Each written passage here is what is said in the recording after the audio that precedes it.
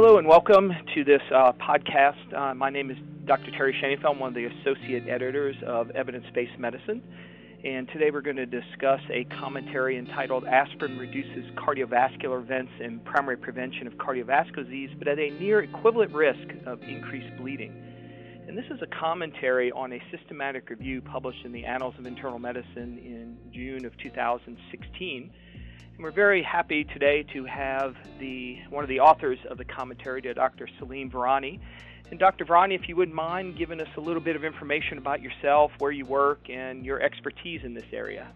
Yeah, I'm an associate professor of medicine at Baylor College of Medicine in the section of cardiovascular research and a staff cardiologist at the Michael DeBakey VA Medical Center.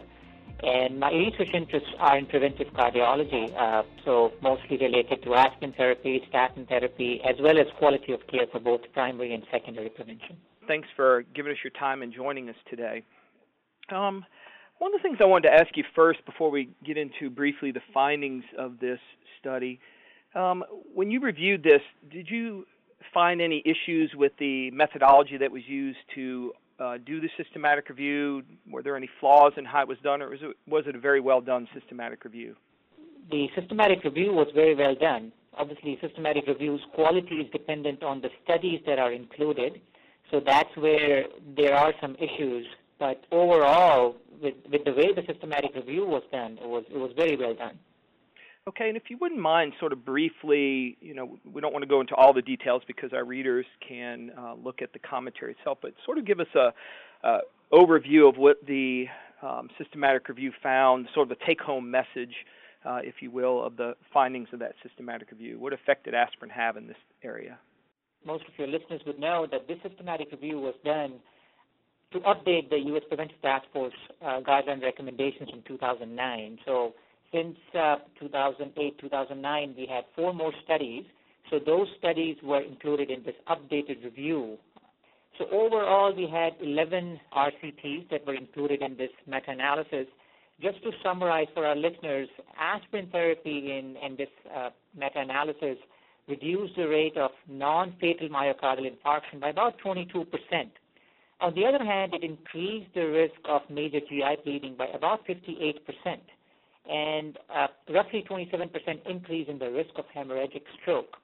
So to summarize, as far as aspirin therapy for cardiovascular disease prevention is concerned, it's associated with a reduction in non-fatal MI. There was no reduction in cardiovascular disease mortality or overall mortality, but it comes at a price of increased GI bleeding and possibly hemorrhagic stroke as well. So that's, in a nutshell, what we can talk about aspirin and cardiovascular disease prevention based on this meta-analysis.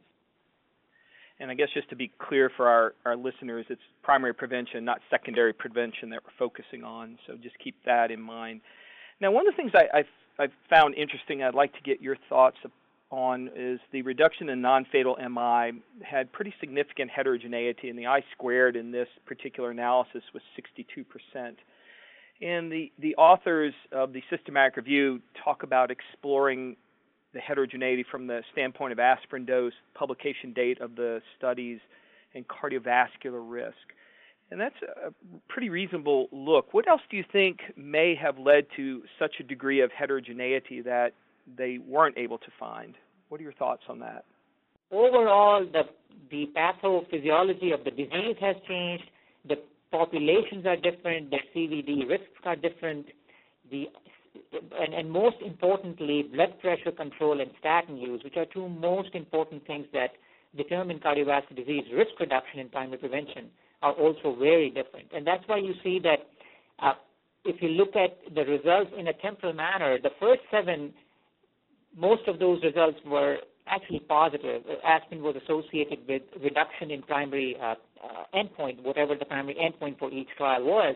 But if you look at the last 4 trials of aspirin therapy, they have all been neutral. That is, aspirin has not shown improvement in primary prevention. So I guess the challenging part there, and I'm a primary care physician and having to try to make decisions in the office of whether to start aspirin on somebody, if you look at the more recent studies, which would probably be more of how we practice medicine nowadays, should we say aspirin really works? Can we say that it reduces non-fatal MI? And should we be considering using the drug or not in this group of people, the more contemporary studies? That's why we still have 4 large trials that are ongoing. So we'll have to wait for those results. But I'm also a practicing clinician, so the way I would look at it is that, we should look at the cardiovascular disease risk factors first, like lifestyle factors, where we don't need to use any medication, because any medication we use also has harms associated with it. Once that's done, one can do a 10-year cardiovascular disease risk calculation on any patient. And, the most common one we use in the United States is the ACC-AHA ACVD risk calculator based on the 2013 guidelines. Now, if that risk is above 10%, then I think it's a decision point whereby a clinician can discuss with the patient what is their preference. I would say, being a preventive cardiologist, that most of my patients would actually prefer to take statins over aspirin because the risk is much lower and the risks are not fatal events. Here GI bleeding and stroke can be fatal. If patient is agreeable and they are candidates for statin therapy, then my personal bias is to actually start out with statin therapy based on the data that we have, obviously after discussing with the patient.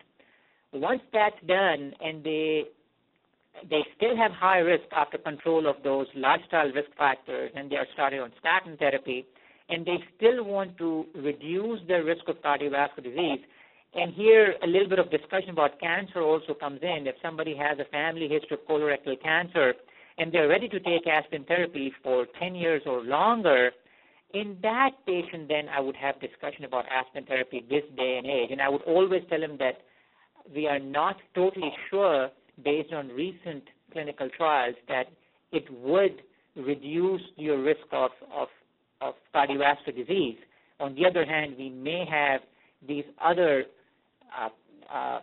side effects from aspirin therapy, like GI bleeding and possibly intracranial hemorrhage that one needs to be very careful of. And as you would know, the Preventive Task Force recommendation is very clear. For everything that's where aspirin is recommended, they say patients with low bleeding risk. So one has to make sure that that patient that we're prescribing aspirin on is a low-risk patient for any bleeding complication that may arise out of aspirin therapy. And this discussion does not stop after having it, once with the patient. This is an ongoing discussion. Every few years, one has to look at what's this patient's 10-year CVD risk and what is this person's bleeding risk. And then therapies could be modified based on those things, as well as patients' ongoing wishes and preferences. How do you assess their bleeding risk for aspirin? Is there some tool you use, or just elements in their history? How do you go about determining bleeding risk for taking a daily aspirin? That's a very interesting question, and the short answer is that there are no good tools, but I'll tell you what we have available and what the data have shown. The first thing that we know is that if somebody is already using NSAIDs for any reason, whether it's pain or something else, those patients are at a high risk of bleeding. So in those patients, I would be very careful in using aspirin therapy. Anybody who has prior history of bleeding or those are anticoagulants, those are easy things, but those have to be asked, because when we look at aspirin use in the community, a lot of patients who actually have these risk factors, despite this, they are on aspirin therapy for primary cardiovascular disease prevention. So despite this being very obvious, sometimes it may be missed in a busy clinical practice. So those are easy things that one can assess. The next question that one needs to ask is, okay, if they don't have any of these overt signs that makes them a high bleeding risk, what else is out there? Now here the caveat is that if we look at all of these studies, and this was very well explained in the recommendations by the U.S. Preventive Task Force as well as this meta-analysis, that all the cardiovascular disease risk factors are also associated with increased risk of bleeding. So old age, being a diabetic, being a smoker, being hypertensive, all these risk factors also increase a person's risk of bleeding as well. So I think the answer is that there is no good score we have. There is one aspirin risk calculator that's available that was also mentioned in the meta-analysis. It's a website where one can put in the numbers, and it gives you a 10-year CHD risk as well as the GI risk, and it will tell you whether the patient has a high bleeding risk versus a high CHD risk, and that can help in decision making. But the risk that's calculated on that website is not a cardiovascular disease risk, it's a CHD risk. And you don't get absolute bleeding risk there either. So it's difficult. But if I have to summarize, I think one should first make sure there's no overt symptomatology that's there that would make them a high risk, and then have a very clear discussion with the patient that if we are going to be pursuing this therapy, then we'll have to make sure that you do not use anything over the counter like NSAIDs that might increase your risk of GI bleeding, and then have an ongoing discussion and ongoing assessment of both cardiovascular disease risk as well as bleeding risk. The other thing that I would like to point out here that the listeners would need to know is that aspirin therapy recommendations were made assuming that a person would take it for at least 10 years, because overall benefit seems to trump the risk only when you put colorectal cancer incidence in the equation. So it is assumed that a patient would be able to take it for at least 10 years to have an overall net benefit, not just in terms of cardiovascular disease prevention, but also colorectal cancer incidence prevention. So these patients need to take this therapy for a fairly long time. So I guess the much older patient, maybe we wouldn't do this in them, even though their risk is higher, that they may not live long enough to be on the drug for 8 to 10 years? Correct, and that's why when you look at the recommendations from the U.S. Preventive Task Force, for those who are between the ages of 50 to 59 and have a 10-year cardiovascular disease greater than or equal to 10% with low bleeding risk, it's actually a Class D recommendation if they are willing to take aspirin therapy for 10 years. For those in the ages of between the ages of 60 to 69 with a 10-year cardiovascular disease risk of greater than 10%, again with low bleeding risk and who are willing to take it for 10 years, it's a Class C recommendation, whereas there was indeterminate data in terms of those who are below the age of 50 or those who are above the age of 70. So yes, to answer your question, in those patients, we're not really sure whether they should take it or not, because older patients, although they're at a higher risk of cardiovascular disease events, they're also at a higher risk of having GI bleeds and intracranial hemorrhage. So the overall benefit may not be there. One last thing I'd like to touch on before we finish up is you mentioned that there are 4 ongoing randomized controlled trials in this area. Could you just sort of give us a quick thumbnail of what kind of questions these studies are trying to answer, what kind of patients may be in these studies, and when we can expect to see the results of these studies? Sure. So the 4 ongoing trials right now are ARRIVE, ASPRE, ASCEND, and ACCEPT-B. ARRIVE trial is enrolling patients with moderate cardiovascular disease risk, 10 to 20% CHD, coronary heart disease risk. ASPRE trial is looking at an older population, what we were just discussing. The initial enrollment criteria, I believe, was those 75 years or older, but now the enrollment criteria has been brought down to 65 or over, and this study is also looking at cancer as well as dementia incidence in addition to cardiovascular disease. So this trial will answer whether older individuals benefit from aspirin therapy. Then we have 2 trials that are looking at patients with diabetes. ASCEND trial is looking at primary prevention in diabetic patients. Then at Oxford also has a omega-3 fatty acid arm in addition to aspirin. And then ACCEPT-B is the other very interesting trial, as we discussed, that the incremental benefit on top of statin therapy may not be there for aspirin therapy based on some recent studies. So this trial is actually looking at a combination of aspirin plus simvastatin versus simvastatin alone to see if addition of aspirin on top of statins actually reduces cardiovascular events in patients with diabetes.